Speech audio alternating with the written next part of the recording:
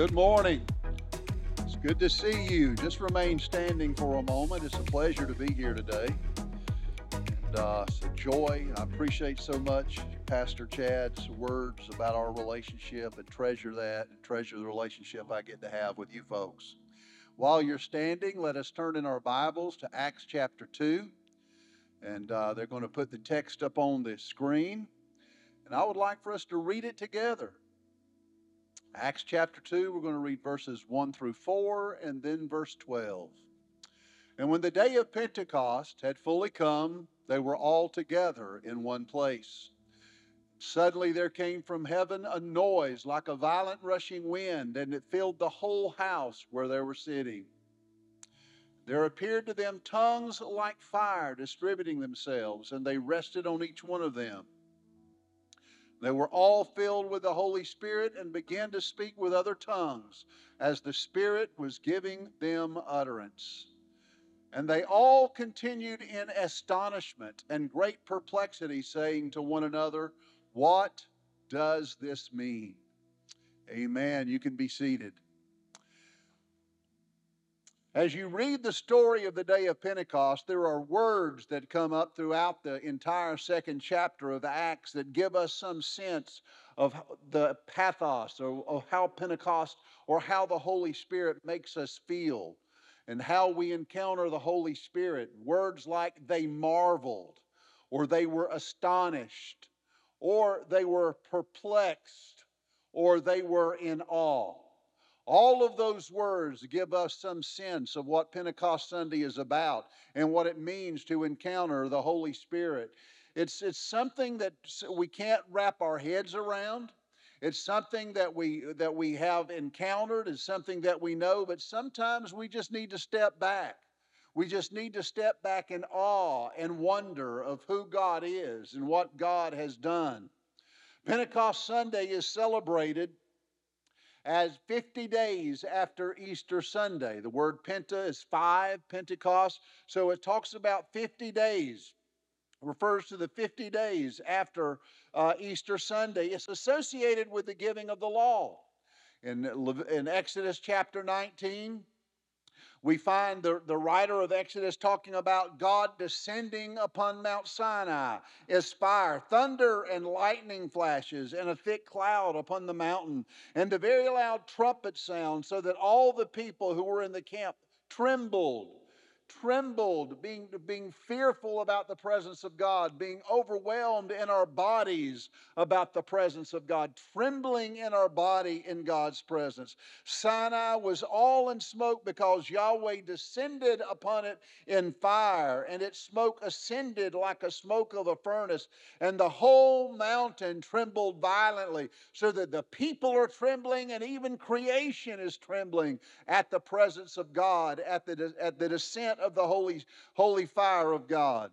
In fact, in the times of Jesus, the day of Pentecost came to be celebrated in 3 different occasions. There was a Pentecost of new grain, which was a wheat harvest. There was a barley harvest Pentecost, and then there was a new wine where they were celebrating the harvest of the grapes, making for new wine. And that might be why we associate the drinking of wine, or they associate the drinking of wine with the outpouring of the Holy Spirit in Acts chapter 2, because it was associated with the harvest of new wine. For me and for us, Pentecost is an important day in salvation history. It's just as important as Christmas. It's just as important as Good Friday. It's just as important as Easter Sunday. The outpouring of the Holy Spirit is the ultimate goal of God's redemptive purpose. And in the same way we sing and dance and rejoice at Christmas or on Easter Sunday, today is a day that we should be singing and dancing and rejoicing for the outpouring of the Holy Spirit. It's a wonderful day to celebrate, a wonderful day to be reminded of what God has done, what God is doing, and what God will continue to do. Pentecost means that the day of the Lord has come and is coming. When they asked Peter, "What does this mean?" he began answering their question by quoting Joel chapter 2. In the last days I will pour out my Spirit, says the Lord. Peter's not the first one to make that connection. John the Baptist preached about the coming of the Christ, and he said, the kingdom of heaven is at hand. The kingdom of heaven is near. Jesus, when he began his preaching, the kingdom of heaven is near. And here on the day of Pentecost, the kingdom of heaven has come. The day of the Lord in the Old Testament signifies the coming of God. A day when God intervenes in human history, intervenes in this present age. For the days of Joel, the day of the Lord was a famine that was provoked by the locust that came and ate all of the vegetation in the land. And the people began to cry out to God because of their suffering and because of the judgment. It was a day of the Lord. So in the Old Testament, there are many days of the Lord. When the people of Israel crossed the Red Sea, that was a day of the Lord. When the Shekinah glory of God filled the temple of Solomon, that was a day of the Lord. So there are many days of the Lord in salvation history, but they all point to that ultimate coming day of the Lord when Christ shall appear and God will reveal a new heaven and a new earth. So Pentecost is the beginning of the revelation of new creation. It anticipates the final day of the Lord. As we read Acts chapter 2, we also find that the Spirit fills the place, the Spirit fills the people, and the Spirit will fill all creation. Get this, the Spirit fills the place. What we need to understand is that God inhabits our space. God makes himself present, makes himself known in our space. And those sacred places, those sacred spaces become places where we can encounter the holiness of God. So we can say that God inhabits this space.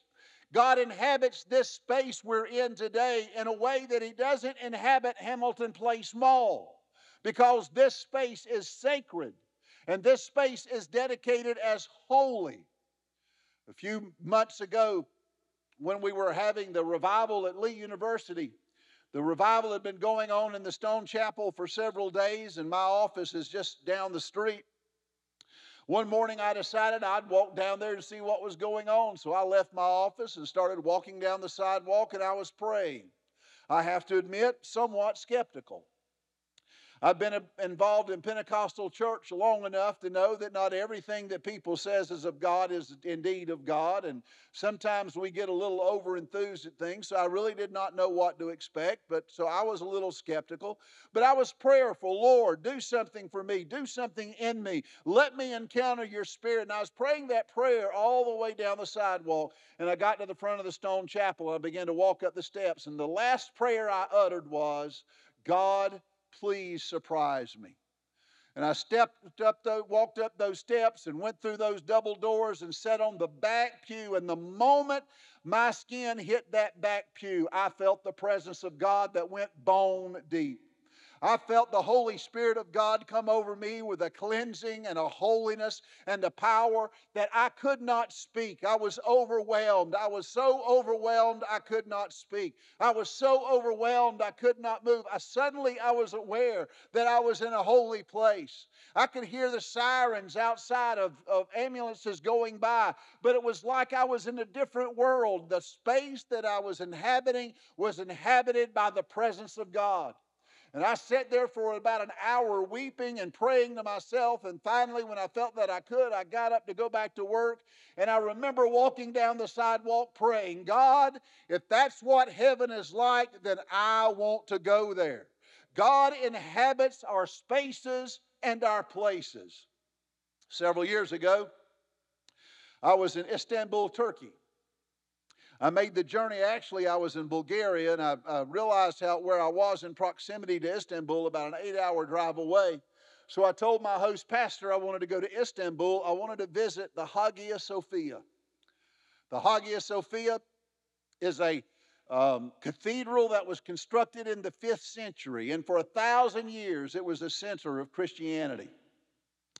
When the Muslims overcame the Christian government and established the Ottoman Empire, the Muslims turned the Hagia Sophia into a mosque.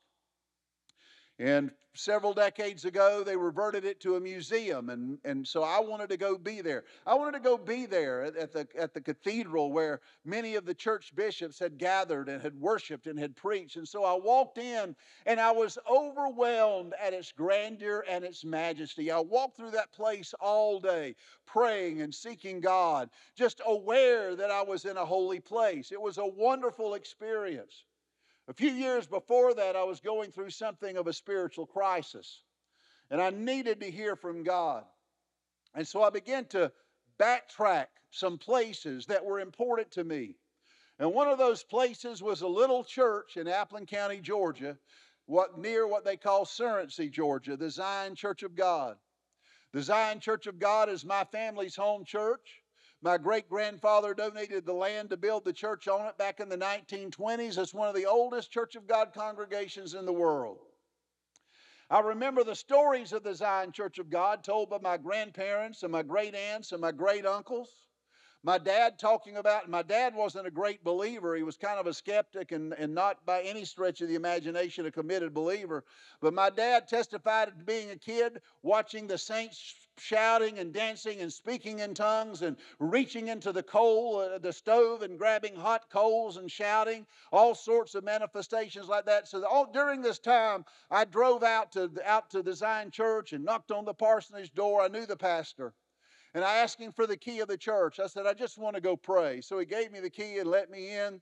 You could put 3 of the Zion churches of God in this sanctuary right here. It's just a small little rectangular block church. But I walked into that church and I began to pray and I began to relive the memories and relive the stories of men and women being saved and sanctified and filled with the Spirit. And in that little block church, I encountered a holy space, a holy place. What I'm telling you is it doesn't matter if it's a cathedral like the Hagia Sophia or a little block church or even a brush harbor down some dirt road. When God's presence shows up, God makes that space sacred and God brings to us His presence there. Don't ever underestimate the power of a holy place to be filled with God's presence, to redeem us and to transform us and to renew us. God filled the place, God filled the people. Pentecostalism, we like to say, is an embodied spirituality. Embodied spirituality means that we experience God in our physical being. The Holy Spirit fills this body of flesh. I am a spirit united with a body of flesh, and the Holy Spirit fills my spirit and my body of flesh. I feel it, I experience it, I respond to the Holy Spirit. Praise team is singing. I noticed their feet couldn't stay still. They were dancing. They were clapping. I looked around the congregation. Some of us were swaying. Some of us had our hands raised. It was a physical expression of encountering God. Why? Because the Holy Spirit comes to us and fills our bodies and fills our minds, and we respond physically to the presence of the Holy Spirit. So the Holy Spirit fills the place, the Holy Spirit fills the bodies, and the Holy Spirit will fill the cosmos. The prophets Isaiah and Habakkuk declared that the glory of the Lord would fill the heavens and the earth. And that's what we anticipate with the day of Pentecost. All of creation being filled with the glory of God. Pentecost comes with wonders and signs. A rushing mighty wind. The sound of a rushing mighty wind. We've heard that sound. Sometimes in March here in East Tennessee, the winds get to blowing. We hear the wind blow through the trees. The wind wants to blow our hat off because the wind wants to distract us, or the wind wants to blow us around. A good storm come up. We go out in the yard the next day. There are dead limbs everywhere, broken limbs and pine cones everywhere. Just a few years ago, back over here somewhere, we had a tornado go through that neighborhood. And I drove through there a few months ago, and the results of that tornado are still evident. A rushing, mighty wind. Several years ago, when I was pastoring in Thomasville, Georgia, on the weekend of St. Valentine's Day, an F5 tornado cut a path through Grady and Mitchell counties about 40 miles long. The next day, I got in my car and drove that path. It was amazing, the destruction of a mighty rushing wind. The Holy Spirit does not come as a gentle breeze. The Holy Spirit comes as a mighty rushing wind. In the Old Testament, in the book of Judges, the Spirit rushed upon Gideon. The Spirit rushed upon Samson. The Spirit rushed upon King Saul. And that's the imagery that Luke is borrowing and telling us the Pentecost story. That the Holy Spirit blows upon us. The Holy Spirit moves upon us. And the Holy Spirit makes us move. We're in this storm of the Spirit, this storm of the divine presence. And the storm of the divine presence reorients our lives and reorients us as the people of God. A rushing mighty wind. Fire. Flames of fire. All through the Bible, fire symbolizes the consuming presence of God. It was fire through a burning bush that Moses saw the revelation of God. It was fire that separated the armies of Pharaoh from the people of Israel as they crossed the Red Sea. It was fire that judged the lands of Sodom and Gomorrah. It is fire, by the power of fire, that God reveals Himself to us. And the thing about fire is it can be hypnotizing. It can make us warm. But even in the coldest winter day, if we touch it, it burns us. God is an all-consuming fire that purifies us and purges us. Tongues, inspired speech, languages we don't understand. They all spoke with other tongues as the Spirit gave the utterance. Why tongues? The Spirit inspires us to speak boldly. Language and words means a lot to us today. We're living in a culture that sees power in language and words. So words become fluid. We don't know what words mean anymore.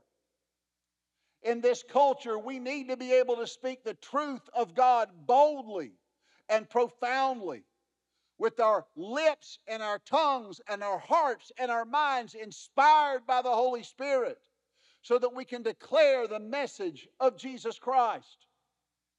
Tongue signifies the unity of God's people. Different tongues, different ethnicities, different races, different cultures, but all glorifying God and acknowledging the lordship of Jesus Christ. John the Revelator in Revelation saw the people of God as various tribes and different tongues. The wonderful thing about heaven is not that we're all going to be speaking the same language. If your mother tongue is Spanish in heaven, you're going to speak Spanish. If it's Russian, you're going to speak Russian. If it's English, you're going to speak English. But the wonder of heaven is that we'll all have all of the gifts of the Spirit. We'll all be able to understand, interpret, and translate all these various tongues. And the importance of that for us today is in our country and in the world, with migration the way it is, you can encounter people from every continent just within a few miles.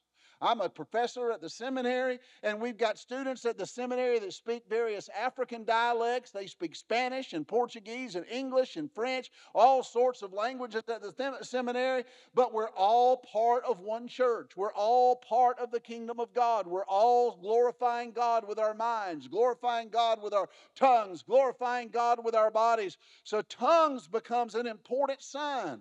The flames of fire fell upon the place, the upper room, and then they separated and distributed upon each one of those in the upper room. Two things here. First of all, the baptism of the Spirit, the pouring out of the Spirit, is a corporate event. It's for everybody. It's not just for the folks at the crossing, whether they know it or not. Down at the First Baptist Church, Pentecost is for them. And over at the Presbyterian Church, Pentecost is for them. It is a corporate event. It is the one Spirit falling upon the one body of Christ. So we can talk about the church being Spirit-filled, but the tongues separated and distributed upon each one. So not only is the baptism of the Spirit a corporate event, it's an individual event. God wants each and every individual in this house and each and every one of His people to be filled with the Holy Spirit, to speak the Word of God boldly, to speak in other tongues, to be changed and transformed by the Holy Spirit. So tongues becomes an important sign of the presence of the Spirit. Several years ago, I was at Society for Pentecostal Studies conference in Lakeland, Florida at Southeastern University. One of the speakers was Larry Christensen. Larry Christensen is a Lutheran pastor. He was with Dennis Bennett, who was an Anglican pastor, or the founding apostles of the modern charismatic movement. It was with Larry Christensen, a Lutheran, and Dennis Bennett, an Episcopal, baptized in the Holy Spirit, that Pentecostalism bridged the gap between the traditional Pentecostal churches and the mainline churches. Dennis Bennett and Larry Christensen both wrote books, both began speaking, and they were the impetus of this modern charismatic movement, where you have within Pentecostalism traditional and classical Pentecostals like us who are filled with the Spirit and speak with other tongues. But you can also have Roman Catholics who are filled with the Spirit and speak with other tongues, and Lutherans and Presbyterians and Mennonites and Baptists and Methodists filled with the Spirit and speak with other tongues. What bridged that gap was the experience and the ministry of Larry Christensen and Dennis Bennett. Well, Larry Christensen was about 90 years old when I heard him speak. And we were all in a room, and he began to share his testimony of being Spirit baptized and praying in the Spirit. And he did a wonderful job at presenting his paper and his testimony. And toward the end, with tears running down his cheek, he looked at a room full of Pentecostal scholars and pastors, and this is what he said. He said, if we lose tongues, we lose the movement. What I want you to understand is that it was a Lutheran pastor warning Pentecostals the importance of speaking in tongues as a sign of the Holy Spirit. In the 1960s, another Pentecostal denomination made the distinction and made the decision that they would not forbid speaking in tongues, but not encourage speaking in tongues. Within 10 years, that denomination had totally lost its Pentecostal roots. Speaking in tongues on the day of Pentecost was a sign of the presence and the infilling of the Holy Spirit. Speaking in tongues in the history of the church has always been a sign of renewal movements, and speaking in tongues today continues to be a sign of men and women who are filled with the presence and power of the Holy Spirit. Pentecost is God's pledge of a coming new heavens and a new earth. What God began at Pentecost, what God is doing now, God will fulfill in new creation. New creation is in our future.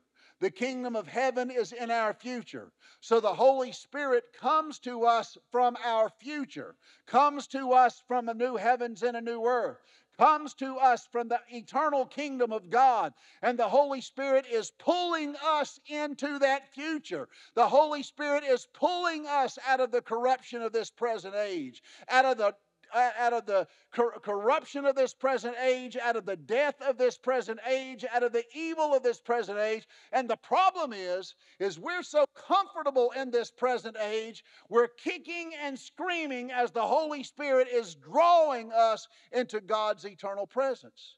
So what do we need to do? We need to stop resisting the Spirit. We need to yield to the Holy Spirit. We need to let God do what God wants to do in our lives. Let God do what God wants to do in this world. Look, it's going to get worse before it gets better. But don't you ever forget that it is God that shakes the heavens and the earth. It is God that brings judgment to this present age. And when it's all over, what will be left standing are only those things which could not be shaken by the power of God, because they themselves were established by the power of God. So don't get upset when you see the world going crazy. Don't get upset when you think everyone's lost control. Don't get upset every time the heavens and the earth shake. Just be reminded that it's the hand of God that holds us, and we're a part of a kingdom that cannot be shaken. Somebody say glory in the house.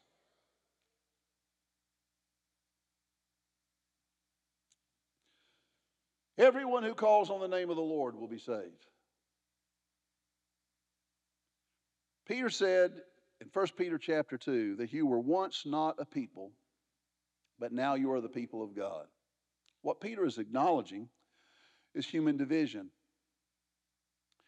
He's acknowledging that we look different, that we have different languages, that we come from different cultures, different races, different ethnicities.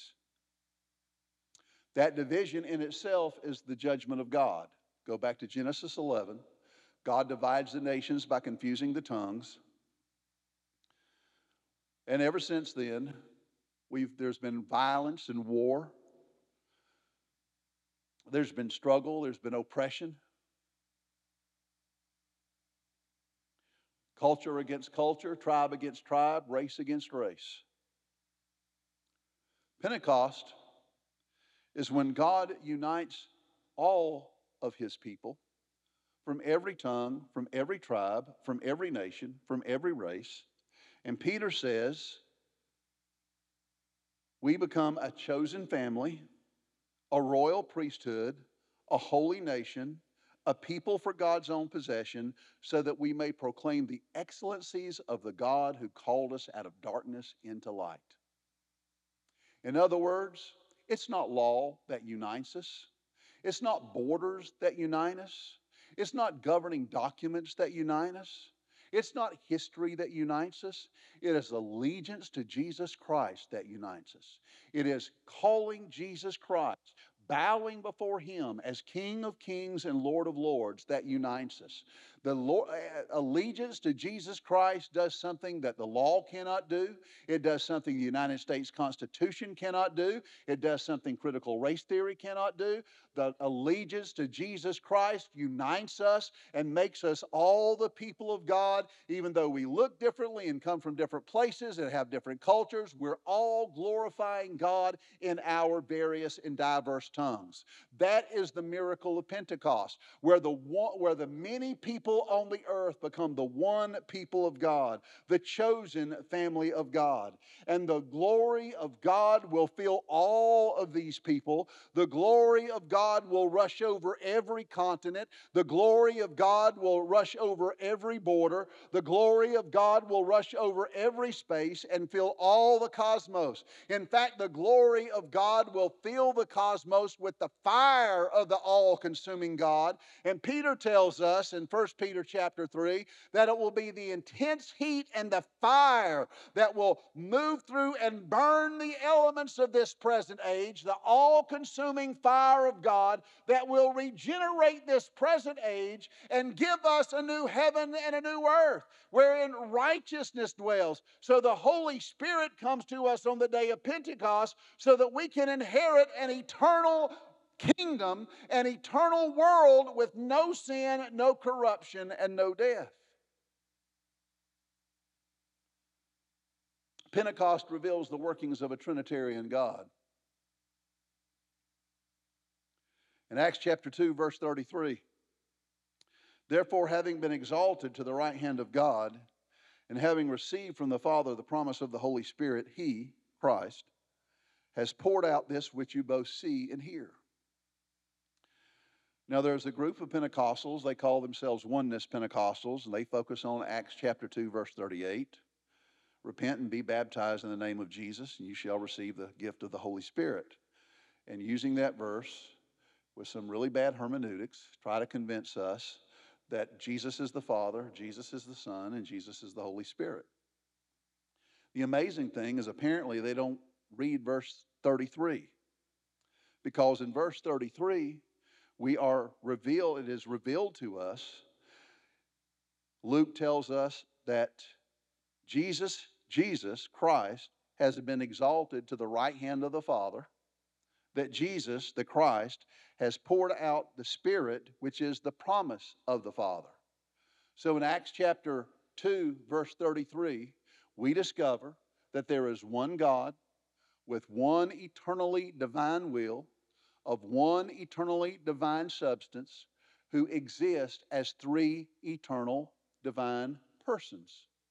Now, I know that doesn't make sense, but the problem is somewhere down the road, we thought that you and I, who have finite minds, could understand an infinite God. God is all-knowing. God is everywhere present. God is all-powerful. God is so perfect that he never changes. If he could change, we would have to admit that he's imperfect and needed to change.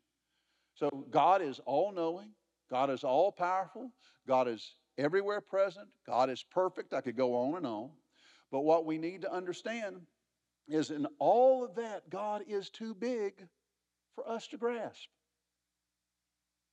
All we can do, in the words of Paul, is get a glimpse of his glory. All we can do is understand that the God who is too large, too beautiful, too majestic, too powerful, but that God loves us, and that God wants to have us in his favor. That God wants to have us in his presence. An ancient theologian by the name of Irenaeus put it this way.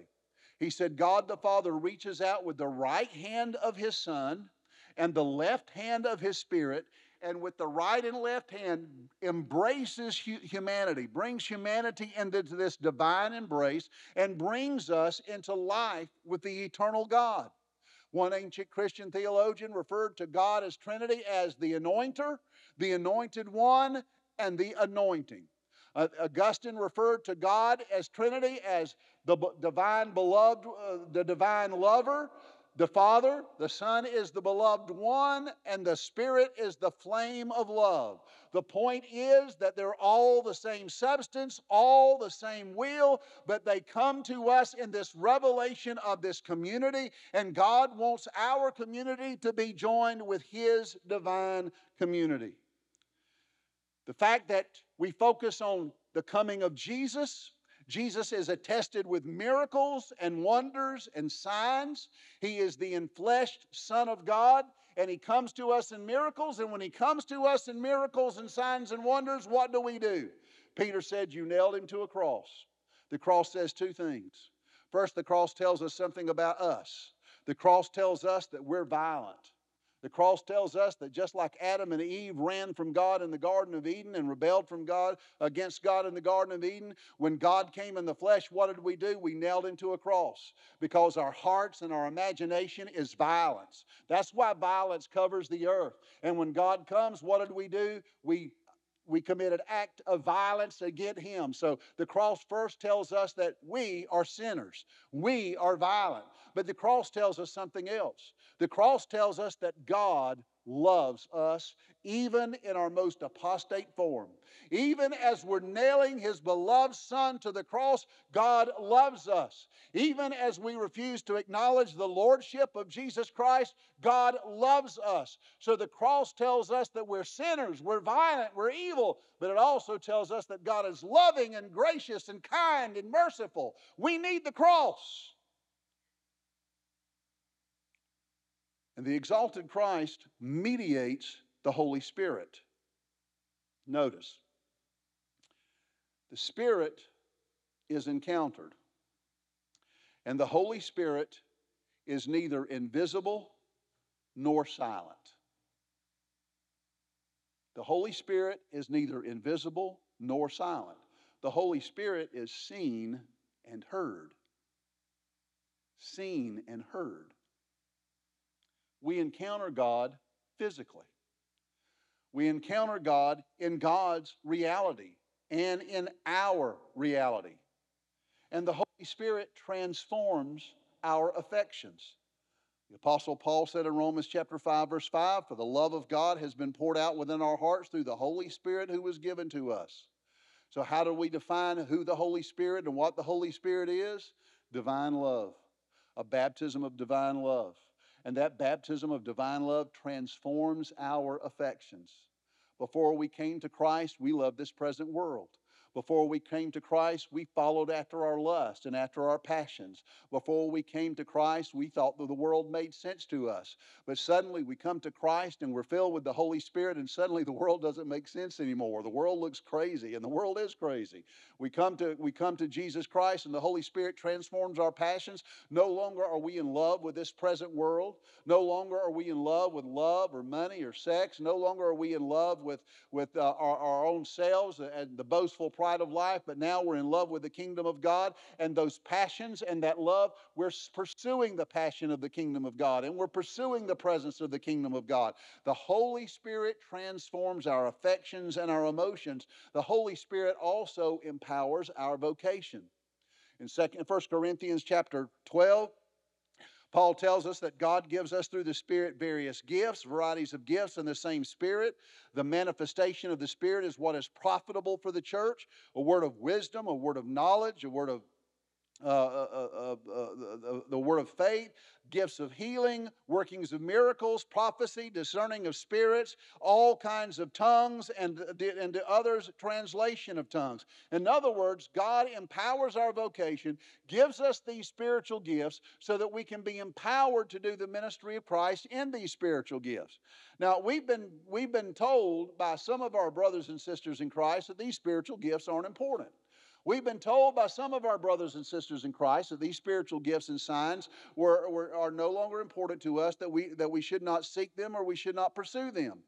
But in 1 Corinthians chapter 14, verse 1, Paul said, "Pursue love, but earnestly desire the spiritual gifts." Pursue love, but earnestly desire the spiritual gifts. Now, notice the connection here with love and the spiritual gifts. Let's go back to something I said earlier. Love speaks to the passion we have for God. Love speaks to the passion we have for the kingdom. Love speaks to the passion we have for the holiness of God, for the power of God, for the grace of God. And that love compels us to desire earnestly the spiritual gifts. There's nothing more powerful in our lives than the desire to be loved. And we're all broken, and so we pursue love in various ways, and sometimes that pursuit of false forms of love just destroy us and break us even further. But the thing is, if we will pursue the love of God, it will always be transforming. It will always heal our brokenness. It will always give us strength in our weaknesses. Pursue love, earnestly desire the spiritual gifts. I'll give you an example. I collect old coins, have since I was a kid. I had this 8 or 9, I've got more, but in this particular little collection I had 8 or 9 old half dollars dating from the 1930s and 40s. They're called Walking Liberty half dollars. And they're not worth that much, $10 or $15 a piece. But I was going through my collection one day and I realized I had lost those 9 coins. I had them in a little folder somewhere and I couldn't find them. So guess what I started doing? I asked my wife, "Sharon, have you seen a little blue coin folder anywhere with half dollars in it?" "No." I said, "Well, I've lost it." I spent the next 2 weeks turning my house upside down. I moved out the couches and the chairs. I took the cushions off the chairs. I took everything out of the closet that the collection was stored in. I took everything out piece by piece and put it back piece by piece. I looked through magazine racks. I went everywhere. I even went places in the house where I never take any of my coins. I still haven't found those coins. I'm afraid what I did in one of my post-COVID moments, with post-COVID fog, is what I'm afraid of is that I laid that little blue folder on top of some magazines that I threw in the trash. May have. I've known to do stupid things like that before. But you know what? I haven't stopped looking for those coins. I was walking through the house yesterday. My wife's in Georgia, attending a family funeral, so I was by myself, and I was walking through the house yesterday, pulling up those same cushions I pulled up 2 months ago. Looking under the same furniture I was looking under 2 months ago.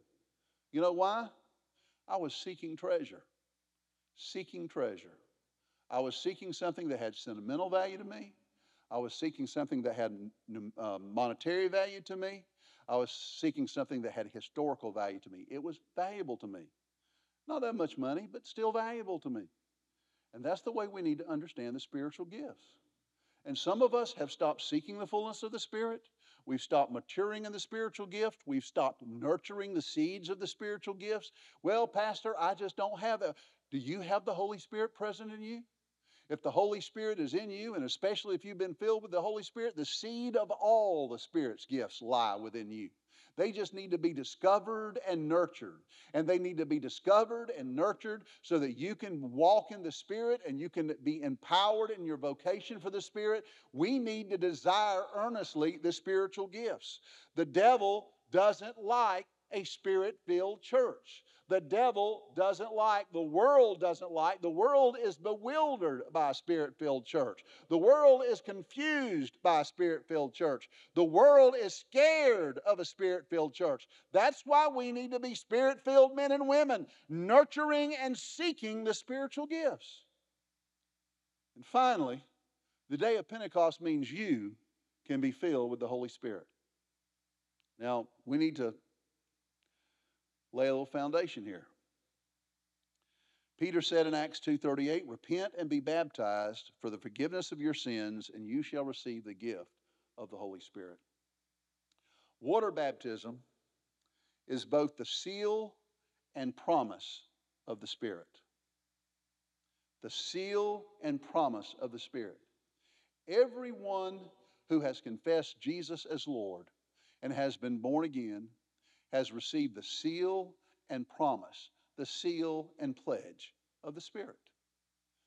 That term seal is important.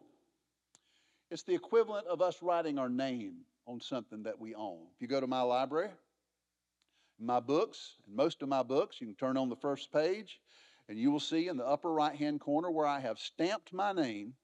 I bought this stamp 35 years ago, and I've still got it. I have stamped my name in those books. That is to remind you, if you borrow one of my books, it belongs to me, bring it back sometime. That's my book. That's my property. I purchased that book. That book belongs on my shelf. If I loan it to you, it needs to be returned to my shelf. That sign, that seal is a reminder to you that is Dan Tomberlin's book. The seal of the Holy Spirit given to us in water baptism is God writing His name on your life. It's God writing His name on you. He treasures you. He values you. He owns you. He's going to protect you. That seal is the promise. Seal and pledge of the Holy Spirit of promise. The Holy Spirit of promise means that there is something more than seal or pledge. That there is fullness. And in Ephesians 3:16, the Apostle Paul says, I pray that Christ will strengthen you in the inner man, that you will be filled up with all the fullness of God. In Ephesians chapter 1, Paul says we receive the Spirit as seal and pledge. And in Ephesians chapter 3, those of us who have received the Spirit as seal and pledge will receive the fullness of the promise, be filled up with all the fullness of God. So you say, Pastor, I've got the Spirit. Yes, you do. If you're in Christ, the Spirit is given to you as a pledge and as a seal. But the pledge and the seal insist that God wants us to be filled with the Holy Spirit, that God wants us to be overflowing with the Holy Spirit, that God wants us to walk in the Spirit, in the power of the Spirit, nurturing the Spirit in our lives, allowing the Spirit to transform us, fill us with divine love, fill us with divine power. Finally, the promise is for you and your children. Again, some of our brothers and sisters in Christ have tried to convince us that signs and wonders like speaking in tongues and miracles are for the apostolic age.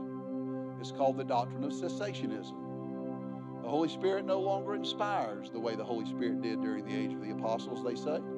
They say the Holy Spirit no longer moves or heals the way He did in the days of the apostles. All of these things that we talk about as signs and wonders are just mirages. They're just counterfeits, because the true signs and wonders died with the last apostle. The amazing thing is, that's not what Peter said. Peter said that this gift is for you and your children. I've got 2 sons and 5 grandkids. Every day I pray for my 2 sons, I pray for their 2 wives, and I pray for my 5 grandkids. This is my prayer. God, give my children and grandchildren your favor today. God, deliver them from temptation and deliver them from all evil. And God, let them from their earliest age be filled with your Holy Spirit.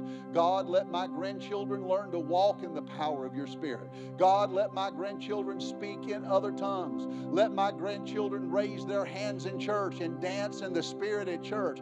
God, let my grandchildren hear the call of God. The promise of the Holy Spirit is for our grandfathers and our grandmothers, our great-grandfathers, our great-grandmothers, going all the way back to Pentecost, and it's for every generation of human beings until that generation that sees the return of Jesus Christ. Holy Spirit, it's for you and your children. Let's stand.